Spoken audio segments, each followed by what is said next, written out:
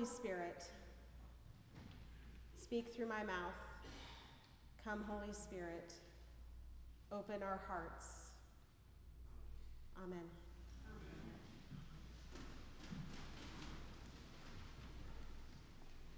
So who doesn't love a good storm-tossed seas story?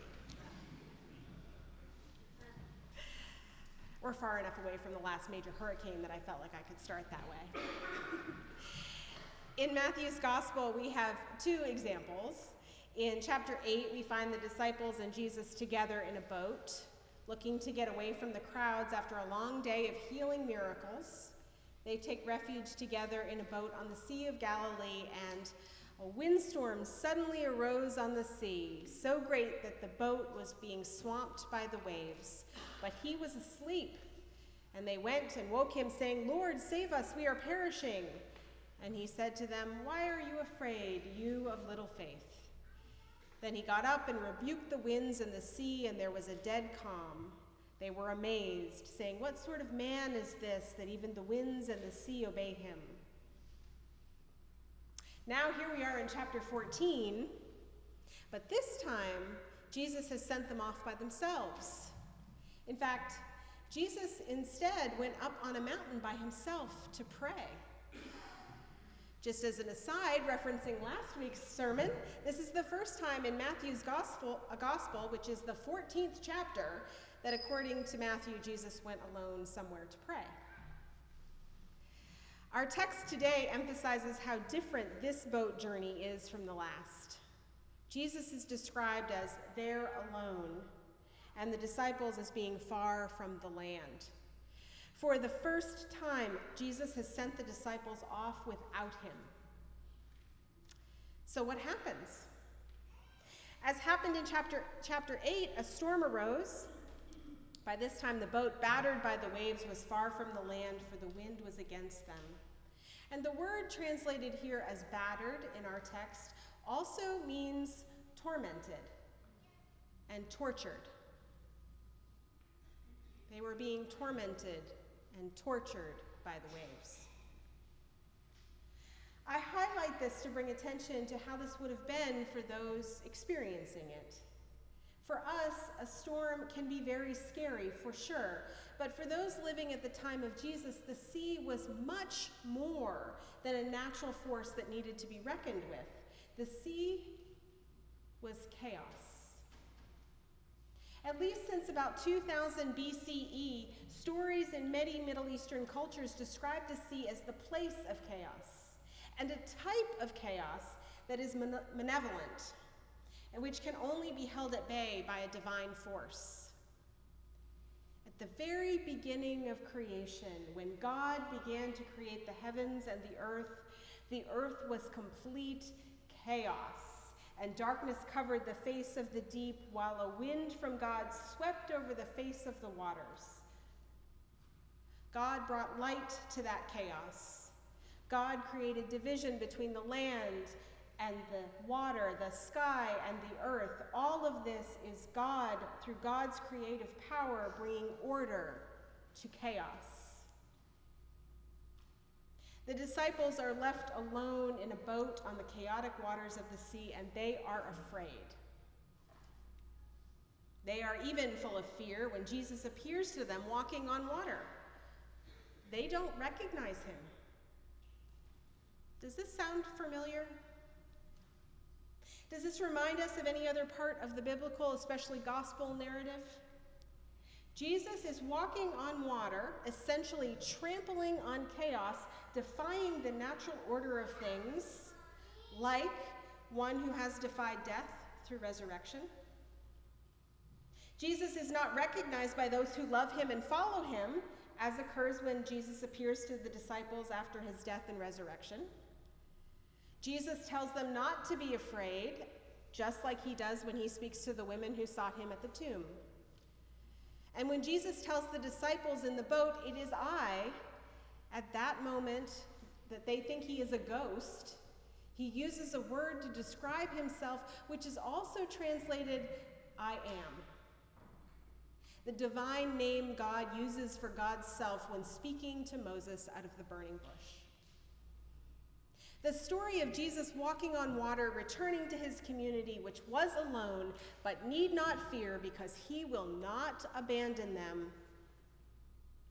It's a post-Easter story in the middle of Matthew. Jesus hasn't died yet.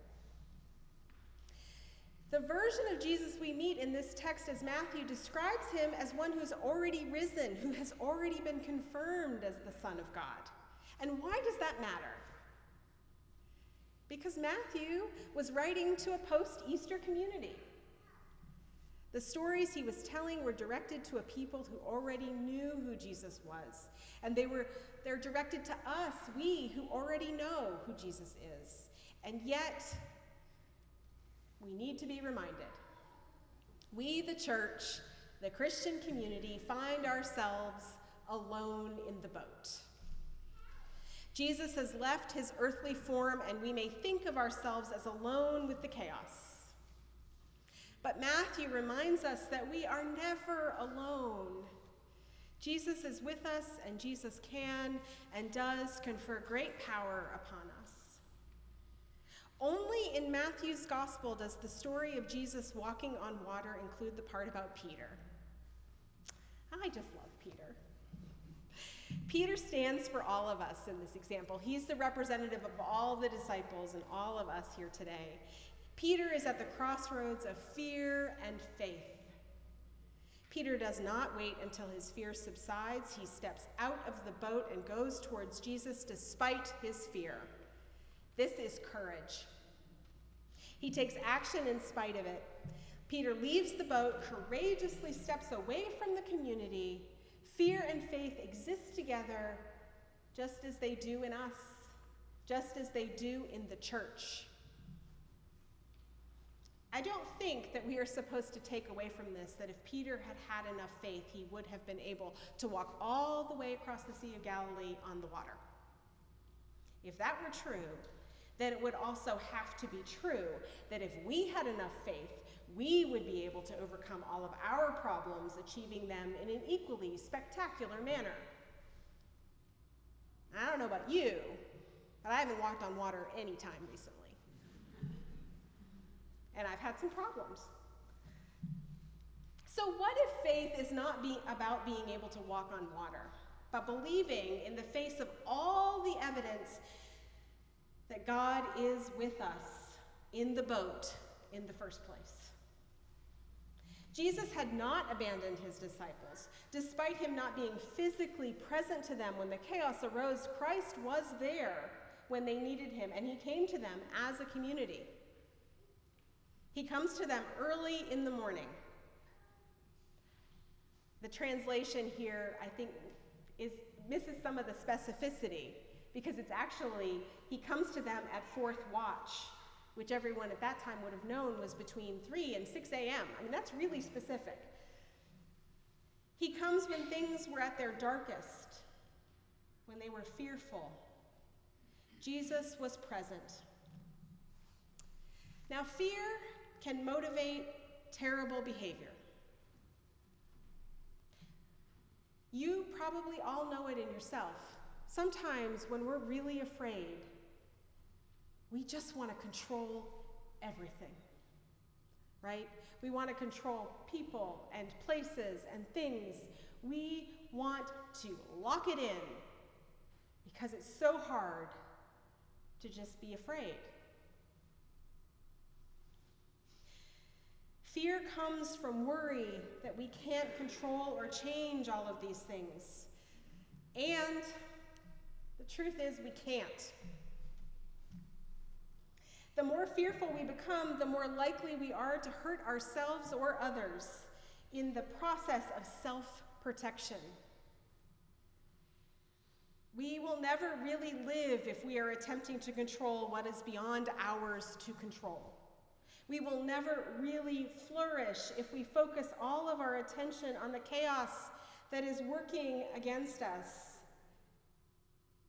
If we have a small amount of faith and we take small actions courageously, turning to our community, our boat, for support and sustenance, then we can do great things. We can do what is ours to do. And there are lots of examples of this, and I'll share one with you today. The Recovery Alliance Initiative here in our own community is a group of people who have come together from communities of faith, government, law enforcement, healthcare, peer support programs, and beyond. These people see the chaos of addiction in our area. They see people, good people, forever changed by the suffering of their own addiction or the addiction of someone they love. They see lives lost. And these people are afraid. They have fear of what addiction is doing here. And they have faith. They don't have all the answers, and they come together to share resources and ideas, to support, to build together, and then to go out again. They come to the boat, and then they walk across the water, and they sink over and over again, and they keep doing it. They do not have it all together, and they do what is theirs to do. Courage, faith, action.